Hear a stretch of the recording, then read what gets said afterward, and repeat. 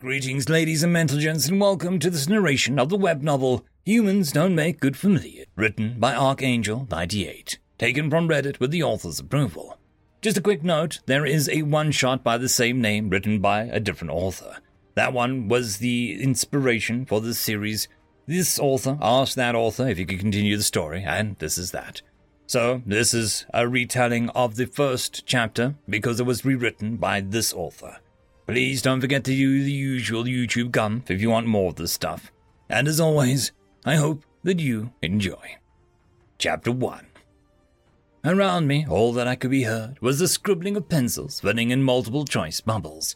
I wasn't too stressed about the test since the engineering course I wanted to enter wasn't particularly hard to get into, and I happened to be pretty decent at maths.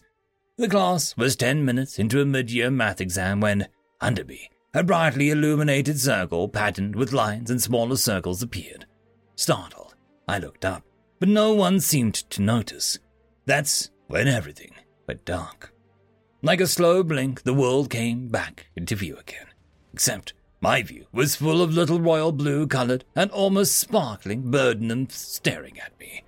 I staggered back in surprise before I managed to regain my balance and look around the room. The roof was just above my head. But since these little nymph things were what this room was designed for, I guess that made sense. To them, it probably looked more like an arena or a school gym. In fact, there were definitely some kind of gymnastics bars and other assorted climbable bars scattered around the room. Turning my attention back to the nymphs, I noticed a couple amongst them seemed to be a little larger and duller colored, like a steel blue and decorated in gold lace that definitely made them look more, official? There was one standing in front of the crowd, what seemed to me to be, younger nymphs.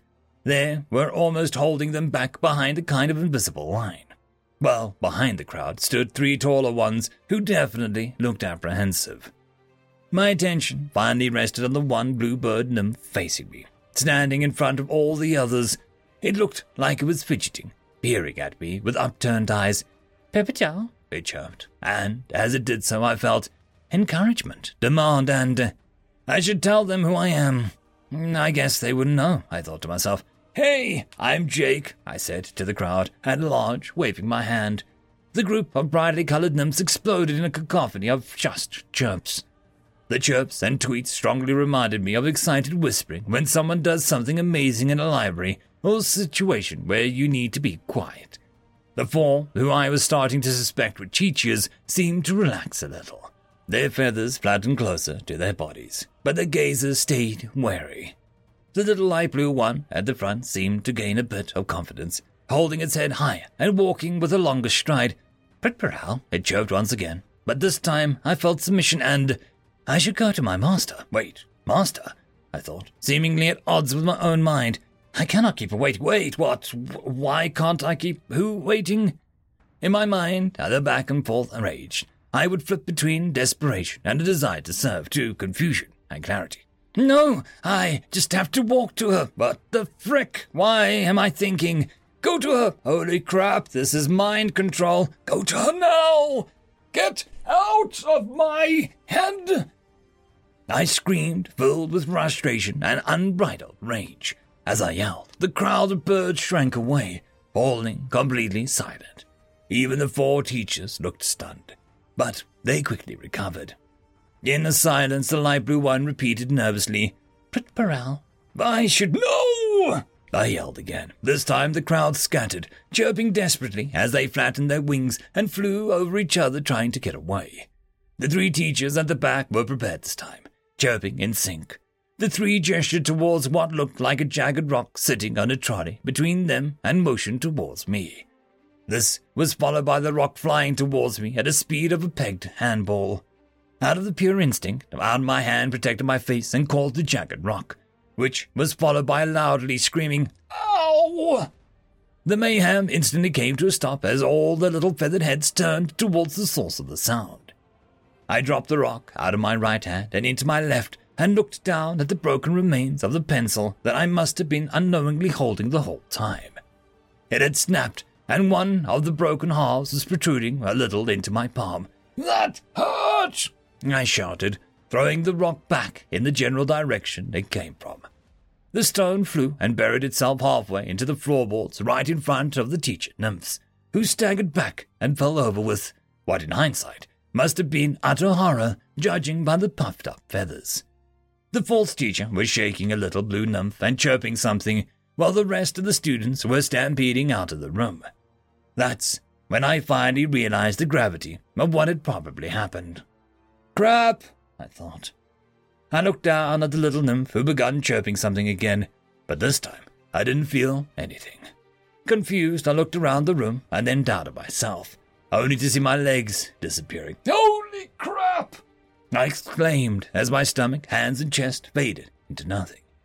The last thing I saw before the world fading into dark was the little blue nymph staring at me in what looked like shock. And then I was back. Students writing, the supervisor staring daggers at me, everything exactly as I'd left it. Glancing at the clock, I still had 10 minutes past the start of the exam, the exact same time as I disappeared. I examined myself up and down, then saw my pencil, broken, with a little bit of blood trickling down from my palm. It had almost been a year since that strange encounter. Thankfully, I graduated high school without any issues. I didn't tell anyone about my experience that day, figuring that I would either be laughed at or institutionalized. In spite of my greatest hopes and wishes, I didn't see any of my friends jumping out and saying, "It's just a prank, bro," or "Gotcha," nor even any cryptic lines which may be references to what happened.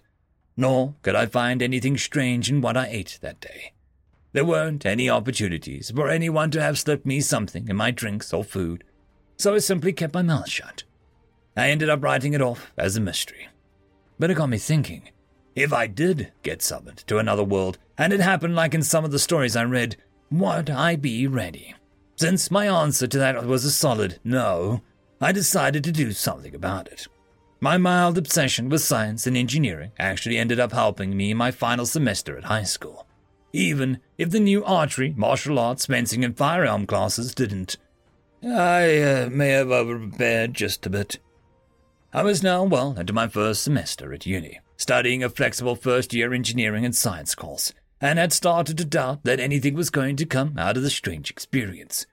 That was until one day, at the firing range, as I was raising my rented Glock 34, that same patterned circle appeared, and everything went dark. Opening my eyes, there was the same aqua blue bird nymph, leaning against a wooden wall behind it. This time, I was determined not to do anything that might spook it, and risk losing my chance at a proper hello. So I steeled myself to resist, but not to overreact to whatever came next. He chirped quickly, and, like last time, I felt my mind trying to convince me to do something, but this time it wasn't desire to serve or some compulsion to submit. It was fear, grief, and desperation. It wasn't trying to give an order. It was pleading. This time, I understood it immediately. That chirp was a help me. Setting my face to grim determination, I nodded to the poor creature and turned around to the scene of destruction. We were in what looked like a ballroom, one whose roof was tall enough for me to fit, but the tables lay on their sides, broken and cracked, with more of the little bird nymphs littering the floor, many in pools of blood with sickening injuries. In the middle of them all, with its attention fully focused on me, was a massive monster. Massive, for the nymphs that is. It really was about the size of a large dog, reaching about my thighs on all fours, and was best described as a mutant child of a dog, a lion, and a porcupine. The monster tensed its muscles, opening its mouth, and let out a horrific screech. I raised my gun and fired. Seemingly instantly, there was a hole in front of the creature's forehead and a spray of red behind its head, all of which was accompanied by the sound of metallic snap and the squelch of exploding brains. The monster's screaming stopped. It stood still, as if frozen in time. Then slowly, it fell forward with a meaty thud onto its stomach. I wanted to help the other birds, but my brain was still processing what had just happened. Did I just frick up? What if that was a person? I mean, it does have blood all over its claws and around its mouth. But what if it was a mistake? And all of these nymph things, how can I wondered, but was cut off halfway through my thought as a single chirp from behind me.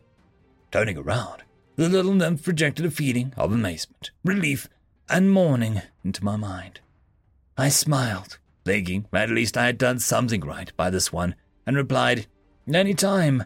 After hearing my words, the little nymph sunk back against the wall, closed its eyes, and lay there still. Just then, I heard the frantic chirps getting louder from the corridors. Turning around to find the source, I noticed I was fading again. My legs already gone, my hands, chest, and then I saw the origin of the chirps. Larger, more professional-looking nymphs poured through one of the doors. That was my last sight before fading away. End of chapter. Chapter 2. I was right back where I'd been, at the shooting range holding the rented Glock 34. I pulled out the magazine and counted the bullets. I was one shy. I suppose I was expecting it all to have been a dream or a hallucination. But no, it was only one bullet shy. I thought to myself how lucky I was that all of the times that I could have been taken to fight that creature was when I had a gun in my hand. I almost laughed at the thought of it if I had been in the loo, but my smile quickly faded and was replaced with fear. What if I'd been in the loo? I said aloud. I had no way of knowing when or if they would summon me again. And what if they do summon me to fight another monster, but I'm unarmed? Sure, I'd learned plenty about hand-to-hand combat over the last few years, in response to my last abduction. But if I hadn't had a weapon this time, I had lost my enthusiasm and left the shooting range for the day. Arriving at home, a small flat but home nonetheless, I walked into my room, past a stack of dirty clothes, and sat on my bed. I started going over what I definitely knew about them, and then tried coming up with theories to fill the gaps of what I didn't know. I laid flat on my back and began thinking aloud. They are small creatures resembling birds or fairies. They are intelligent, and they live in a world where they are not the top of the food chain. I thought for a moment about what else I had seen. They have magic, or some kind of science so advanced that its difference is inconsequential, except for their weapons, I said, remembering the handball-sized rock that they had launched at me in the first time. When I'd shot that, thing, the little blue bird, one that summoned me, was amazed. I know that for sure. I then started to consider how I knew that. None of those creatures had ever spoken a single word to me. They seemed to be telepathic in some way, communicating their thoughts as desires and emotions rather than full, proper words.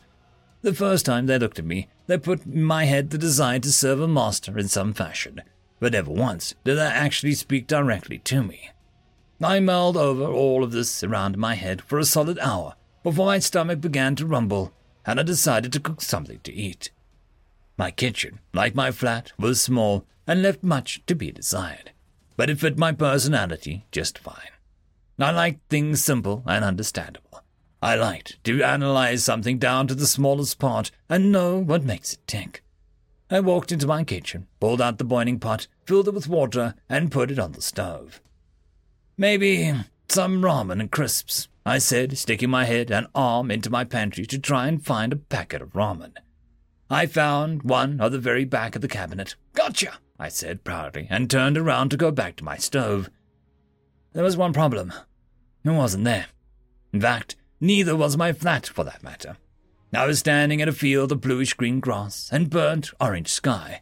Gold and pink clouds floated and danced in it like a graceful ballerina doing a show for the whole world to see. A small timid chirp came from behind me. I turned, and there, sat atop some kind of railing, was that tiny nymph. In my head, I began to feel its presence. I felt it push its emotions and feelings into me. Thankfulness, remorse, amazement, and most strongly, sorrow. It was terribly sad about something, perhaps over what had happened in that building. I didn't know how else to comfort the creature, so I leaned down and stroked its small, feathered head. I began to feel its emotions even stronger as soon as I touched it. "Are you okay?" I asked it. It didn't answer, of course, but it did let its head sink into my hand, and I felt just how much anguish it was in. I could almost see its thoughts as if they were playing like a movie in my head. The longer the creature touched me, the clearer the images became. It was thinking about what had happened mere hours ago. They'd been in class, learning what seemed to be new spells, when they heard the shrill shrieks that meant danger. Outside, an enormous beast had accidentally been summoned by another student. They'd wanted something strong and fierce, and got exactly that. Just like what happened to me, the nymph tried to cast some kind of control spell on it, but to no avail. The mind of the monster was too primitive to understand and filled with far too much primal rage to care. It had mauled the nymph to death, then proceeded to rampage throughout the school. Most students flew to safety, some of the teachers did too, but others tried to fight it off. They launched their rocks at it, but the monster's hide was too tough. One teacher tried to use magic on the beast, but that only served to anger it. It began slaughtering and maiming everything within sight. The small nymph flew into the closet in an attempt to hide and was forced to watch as the beast tore through everyone else. I felt the little nymph's fear and stress as it recalled the events. Its panic was immense, but the visions didn't stop. The beast, with its large, quilled back and long claws, seemed insatiable at its bloodlust, but soon it ran out of prey. It sniffed the ground, then the air, then drew closer to the little being hiding in the closet. In panic, the nymph flew out of the closet and over to the beast, which took a swat at it with its claws, but narrowly missed. It flew into another room, where it gathered together ingredients and a small wooden planks filled with markings. I began to understand it now. We had been in contact for several minutes, so I just was now beginning to understand its thoughts. I knew of no spell strong enough to save me if I attacked it, and I knew that if I ran, it would chase me. I had no way to defeat this monster, so I needed one of my own. Its voice was like a faint whisper in my head. No longer was it merely emotions or desires, but actual, solid words, however soft that they may have been. I can understand you, I said, amazed.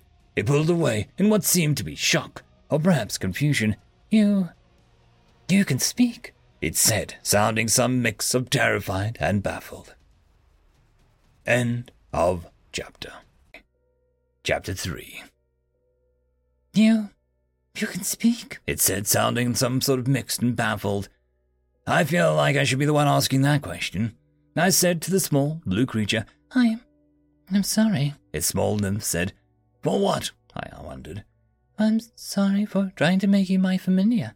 Even after I realized that you were an intelligent species, I still attempted to put you under my control. I was young, and my instructor, he told me that I should continue with the ritual.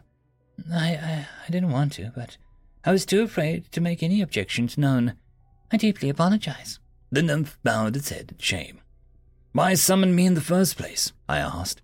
The nymph raised its head and looked at me, her eyes filled with remorse. It was part of my training. I was a student and was undergoing a test, the rite of dominance. I was ordered to summon a creature as powerful as I could, then dominate its mind and force it to become my familiar. Familiar? I'd heard the term before, but couldn't quite place the where. A being meant to serve as a guardian, servant, and ally, the nymph explained. I nodded my head that I understood. You wanted me to be your servant, I questioned. Part of me was offended. Part of me was proud to be considered powerful. The nymph winced as in pain. Yes. The nymph spread its wings and bowed once more, this time with its whole body. I see how wrong I was now. Naama, as weak as myself, could never hope to master a being so powerful as yourself, Great One. Naama, Great One, I thought to myself. Is that what your species is called, Naama? I asked. Yes, Great One, it answered, still bowed. Why are you calling me Great One? You slew the Borag in a single attack of thunder and metal. It was a ritual more powerful and devastating than any of my people have ever seen, she explained. Right. I didn't know how to respond. My name is Jake, and you can just call me that. The nymph stood up. Jake, allow me to offer my life as compensation for attempting to control you, and for forcing you into our fight against the Borag. I only ask that you spare my people from your wrath. Whoa, chill out. There is no need for all of that. I admit that I was pretty upset by everything that happened, but I'm not going to kill you over it. The little nymph sighed deeply, and its wings drooped. I hadn't realized how tense it must have been through all of this. Thank you. What's your name? I asked. I'm afraid I do not possess a name, she replied. You don't? I asked, surprised. It would be a waste of a name to a lowly 5th-level mage like myself. Only those of great importance are honored with names and titles," she explained. "Oh, well, would it be okay if I gave you a name?" I wondered. "You honor me, sir, but please don't trouble yourself. I am not worth such a gift," she said. "Well, I need something to call you. It would be a lot easier on me," I said. "Then I happily accept," the nymph chirped excitedly. I looked the bird over for a minute, thinking carefully about what to call it. She had it on a magical wonder and poise, so I figured that I should try and do something with that. "How about Suma?" I suggested. She flapped her wings and chirped loudly. "A wonderful name. Thank you, Great One." "Seriously, just call me Jake," I told her. "Can I ask you a question, Suma? Why would a student need a powerful familiar?" "For the war, Sir Jake." "War?" I asked. "Yes, sir. Our people have been at war for nearly a decade now with the Southern Union." "Who are the Southern Union?" "Our world is divided into 4 factions. One is powerful and in control of huge swaths of land. The Southern Union controls the entire continent of Ariza and its surrounding islands. They are perhaps the most influential of all its factions, and the crudest." "I see. But why would a student need to worry about war?" "Once we finish at the academy, all students are considered full mages and are sent to fight," Suma explained. I was shocked. "They send you to war as soon as you graduate?" "Yes. This is the way that it has been for nearly a decade. The war is not going well. We have been outmatched since the beginning.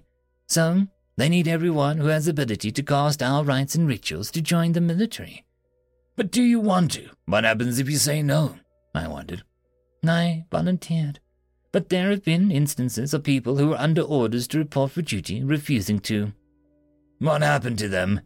"Some were imprisoned. Others were made examples of." "Killed?" I nearly shouted. Suma's feathers ruffled and she reeled in surprise. "What? No. They were publicly announced as cowards and ostracized by their families." "Oh, that's still not great," I said. "No, it is a pitiable existence indeed. Those who refuse to fight against the oppressive Southern Union deserve what they get, though. Refusing to stand against an enemy is the same as helping it rise to power." "What makes the Southern Union so bad?" I asked. Suma shook her head and spoke softly. "They've killed or enslaved countless Nyama. Their poor are treated as little more than beasts. Their rich stand on the backs of the innocents they exploited. Any who speak out against their leadership are publicly executed." "That sounds pretty bad," I said. "Indeed. Our soldiers do what they can to keep them at bay, but their army is strong. Most of the wealth of the nations goes directly to it. We are barely able to hold our territory. We lost the island of Sangu just last year." I thought for a moment about my life, about these people, and about everything I'd done over the last few years and meeting Suma for the very first time. I liked what I'd been doing. All of my studying and training. I did it all so that I would be ready if I was ever taken again, now that I was here. Is there anything I can do to help? End of chapter. Part 4. "You wish to help?" Suma chirped, slightly confused. "If I can, yeah," I told her. Even after I tried to control you?" "Just don't do it again," I chuckled. Of course, never again," she said and began almost bobbing her head up and down, seeming happy. "Sumata John this, I think the translation thing stopped working there for a second," I said. Suma slowly stopped bouncing and, still excited, explained, Oh no, it is still working fine. I was singing in an old tongue of my people. I don't really know what it means, but it is sung when we are happy." "Oh," I nodded in understanding. "So, Suma, can you tell me what I should expect if I were to become your familiar?" Suma's head craned back as she were avoiding a slap. Great, Jake. I couldn't possibly make you my familiar. I'm not worthy to be the master of such a great being as you. You have already shown so much kindness by naming me. I couldn't possibly ask you for any more." I shook my head and waved my hand in dismissal. "You aren't asking. I am. I have prepared for years in case I was summoned again, and then I find out that there is no danger of that I basically wasted years of my life over nothing. I want to at least use the skills I learned to help someone. I'm not much of a soldier, but maybe I could make a decent familiar. I... Suma was dumbstruck and could barely form a sentence. She shook her head and flapped her wings. Okay. So, what do we do first? I asked. We need to perform the rite of two. It'll bind our souls and allow us to communicate with each other across worlds, as well as let me summon you in a moment's notice, she explained. How do we do that? I wondered. We need to go to the Grand Sanctum. It is illegal to try and perform it anywhere else now.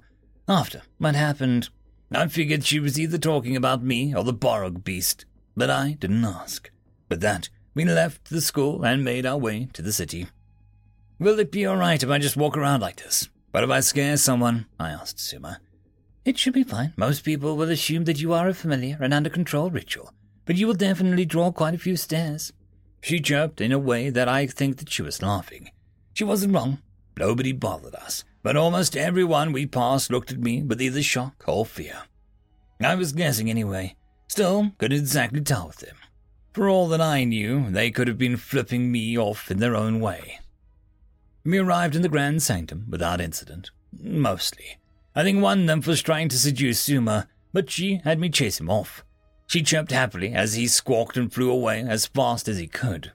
The Grand Sanctum was a large, white building that had huge holes peppered throughout its walls. Nymphs were speedily flying in and out of them, making a variety of noises as they did. There was an open, large area at the bottom. Well, large compared to the nymphs. I had to crouch down to make it through. I guess bipedal apes are rare for familiars. Inside, it was like a giant birdcage. Some areas had walls, others were just shells, but most of it was just empty space so that there was room to fly. This place is huge, I whispered to Suma. She had told me that I needed to be quiet, or the other nymphs would think that she was losing control of me, and I would end up in a cage or something. It's actually the largest building in the city right now, but I hear there is a larger one somewhere in the western atolls, Suma quietly told me. She waited in a line leading to the large pedestal for about 20 minutes. But eventually we were called up by an older-looking nymph with greyish feathers and a more curled beak than Suma's. Next, he squawked. We walked up and Suma said, I'm here to perform the rite of two. ID number and date of hatching, the older bird requested. ID 1265569-741. I was hatched on the second Falmouth 12 years ago. Oh, and my name is Suma. The last part she announced proudly.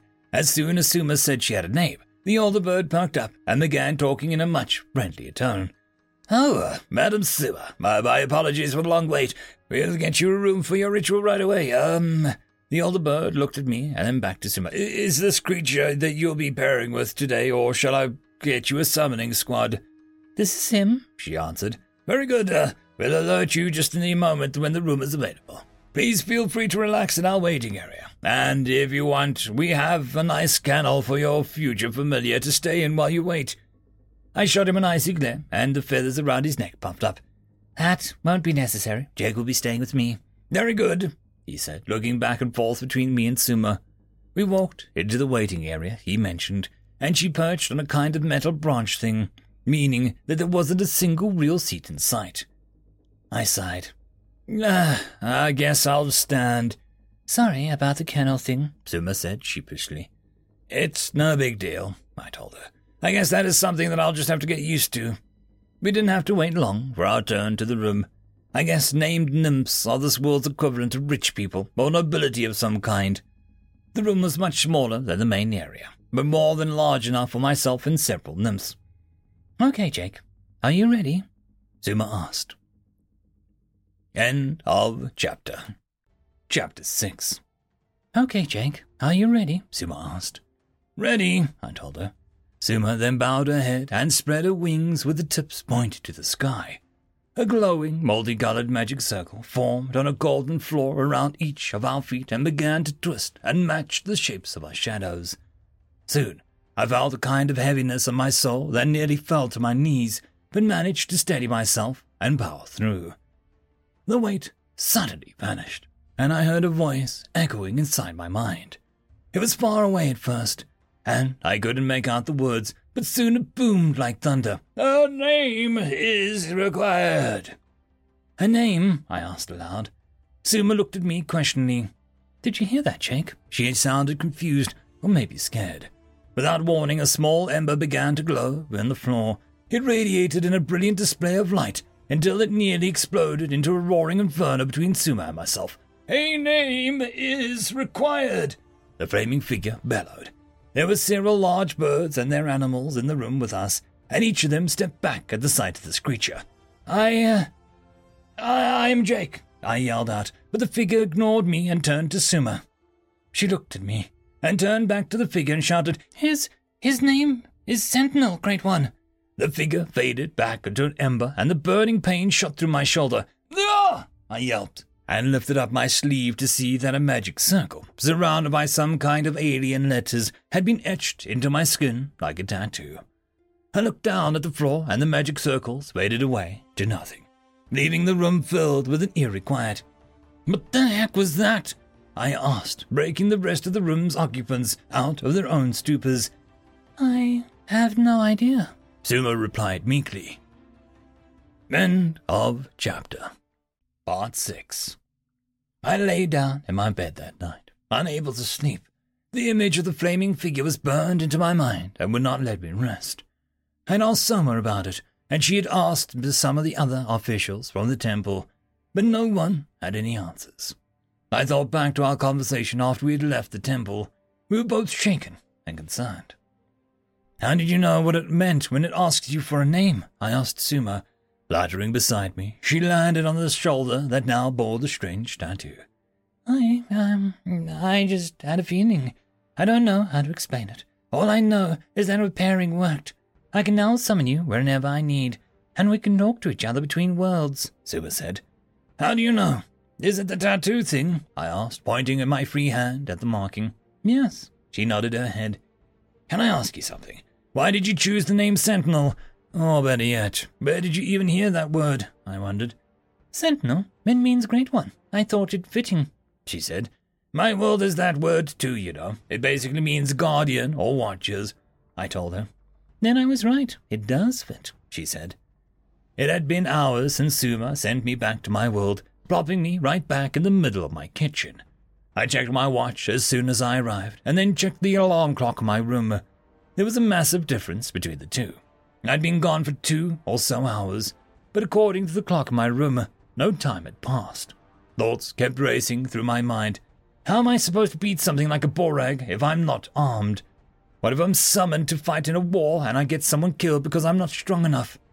I stayed awake all night trying to answer these questions and more, but the only conclusion I came up with was this: I can never be caught with my pants down.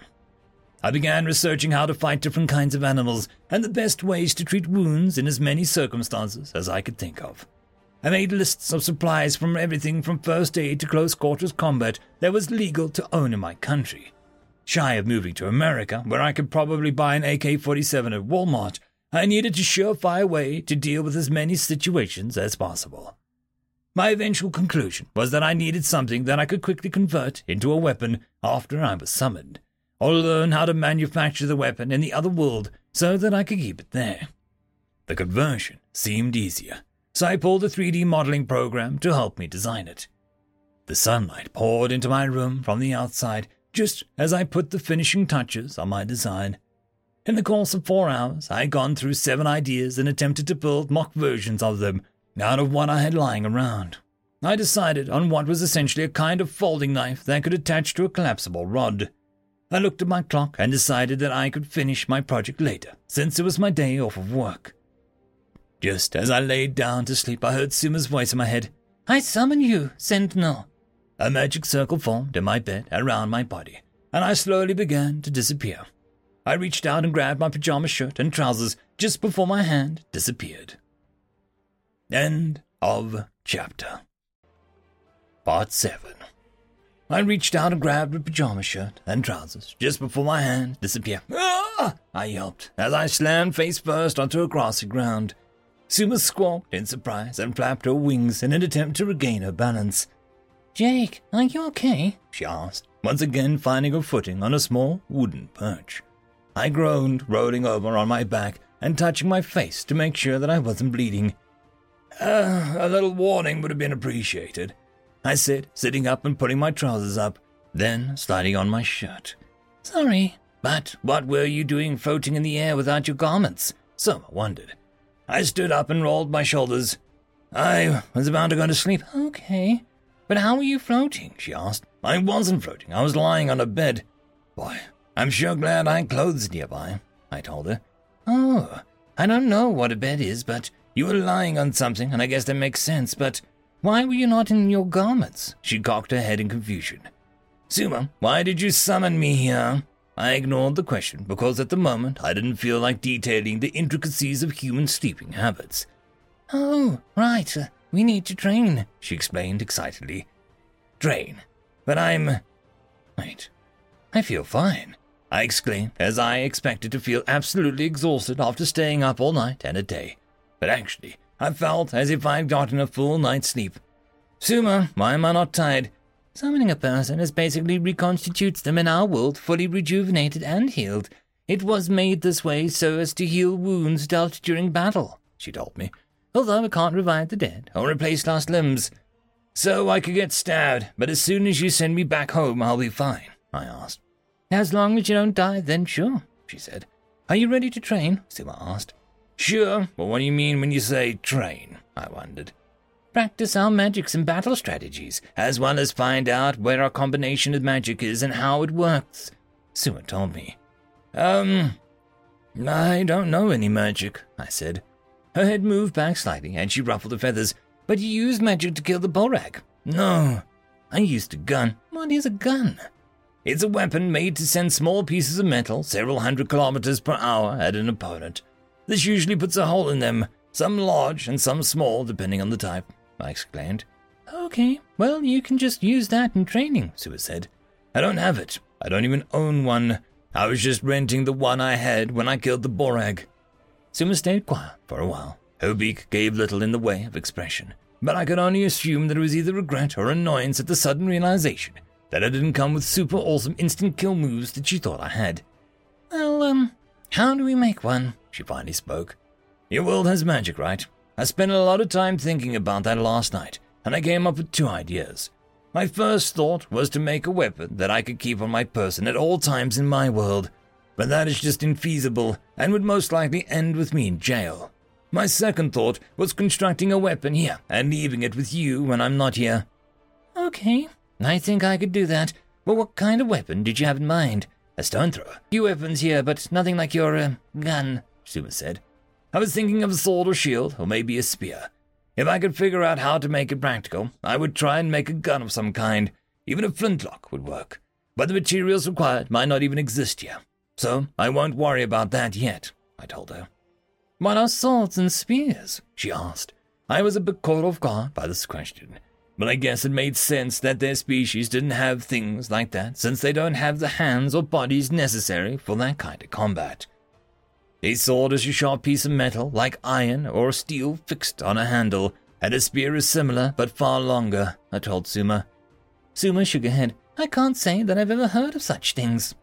Does your world have the ability to smelt steel and shape it? I asked. We do, but it is usually only done for things like construction. I don't know if weapons can be made that way.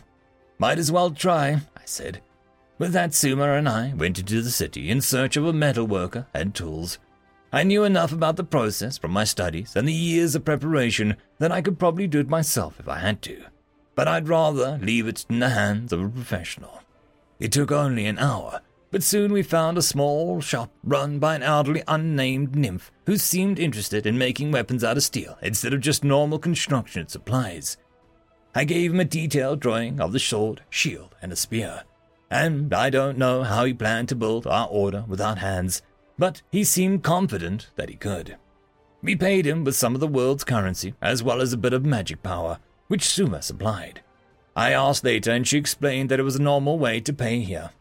In total, it cost us only a little bit of money, at least I think, as the metal workers seemed like he cared more for about finding out if it was possible than getting paid. How long did that nymph say that our weapons would take to finish? I asked Suma. A week total, but the spear probably only 2 days. While we waited, we spent a week training what we could. We went over potential battle tactics and what positions we could take on the battlefield, and she also explained what combination magic was. Apparently, it was something we could still do, despite me not having any magic. It was performed by my lending her some of my life force, as she called it, and then combining it with her own to create a unique attack of effect. "Are you ready, Jake?" Suma asked as she prepared to perform the ritual to take some of my life force. "Ready," I said. A magical circle formed around the two of us, and then slowly they warped to form a figure 8, and then connected between our bodies. I felt a feeling of cold chill run down my body, and a wave of blue traveled from my end of the circle to hers. As soon as it touched her body, Suma began crying out in pain and fell to her stomach.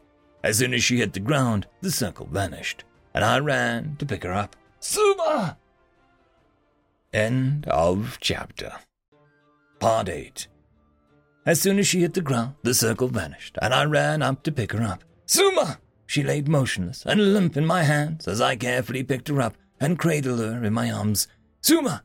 Suma!" I yelled, and after a moment, she slowly opened her eyes. "Oh, thank goodness," I sighed to myself. That really hurt," Suma moaned. "I'm sorry, I don't know what happened," I told her. "Oh, it was my fault. I failed to realize how strong you actually were, and tried taking 10% of your life energy." Her voice sounded as if each word was a struggle to get out. "It was a foolish mistake.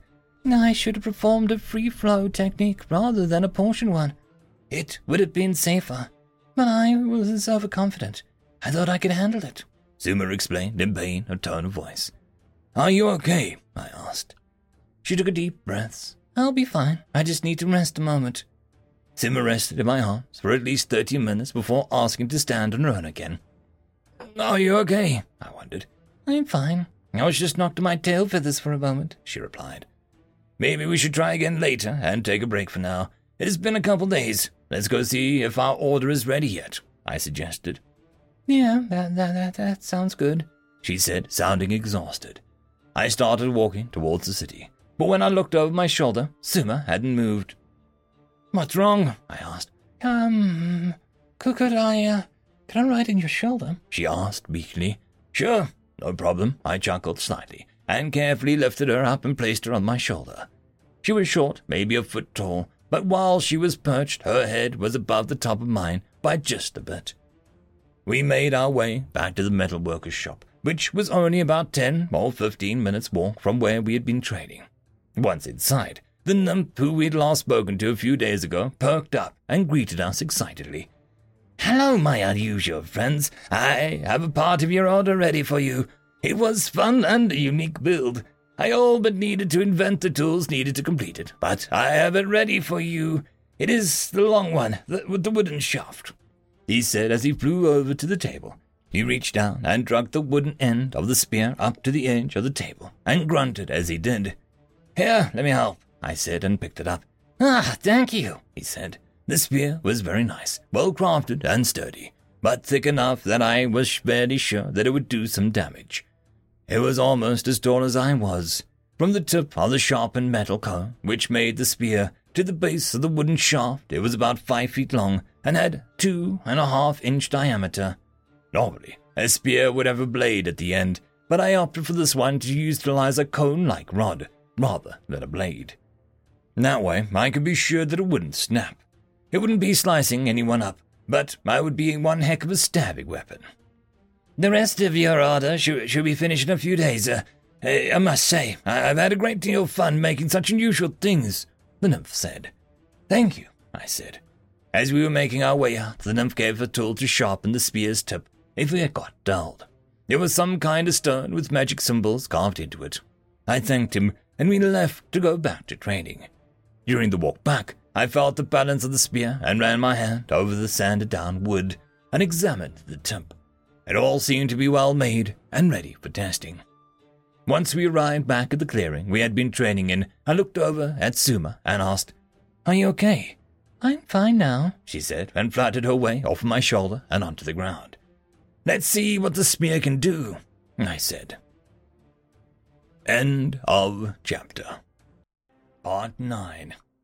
Let's see what the spear can do, I said. Start by giving the tree a few good whacks, Suma suggested. I walked over to the large blue-barked tree with red leaves and readied my spear.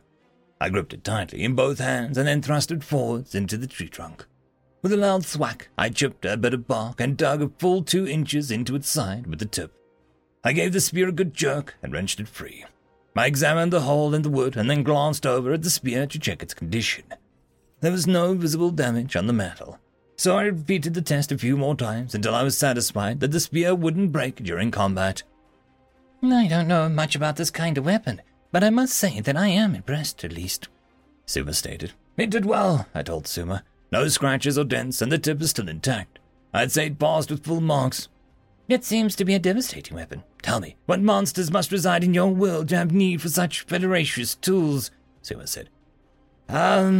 Well, there are bears and wolves and beasts like the Borags, but I'd wager it was developed to fight other humans, I told her. So your species has many wars as well? Suma asked. Oh yeah, all the time. In fact, I'm not sure if there's ever been a time in our history when war wasn't being fought, I said. Never? Asked Suma. Not to my knowledge, I answered.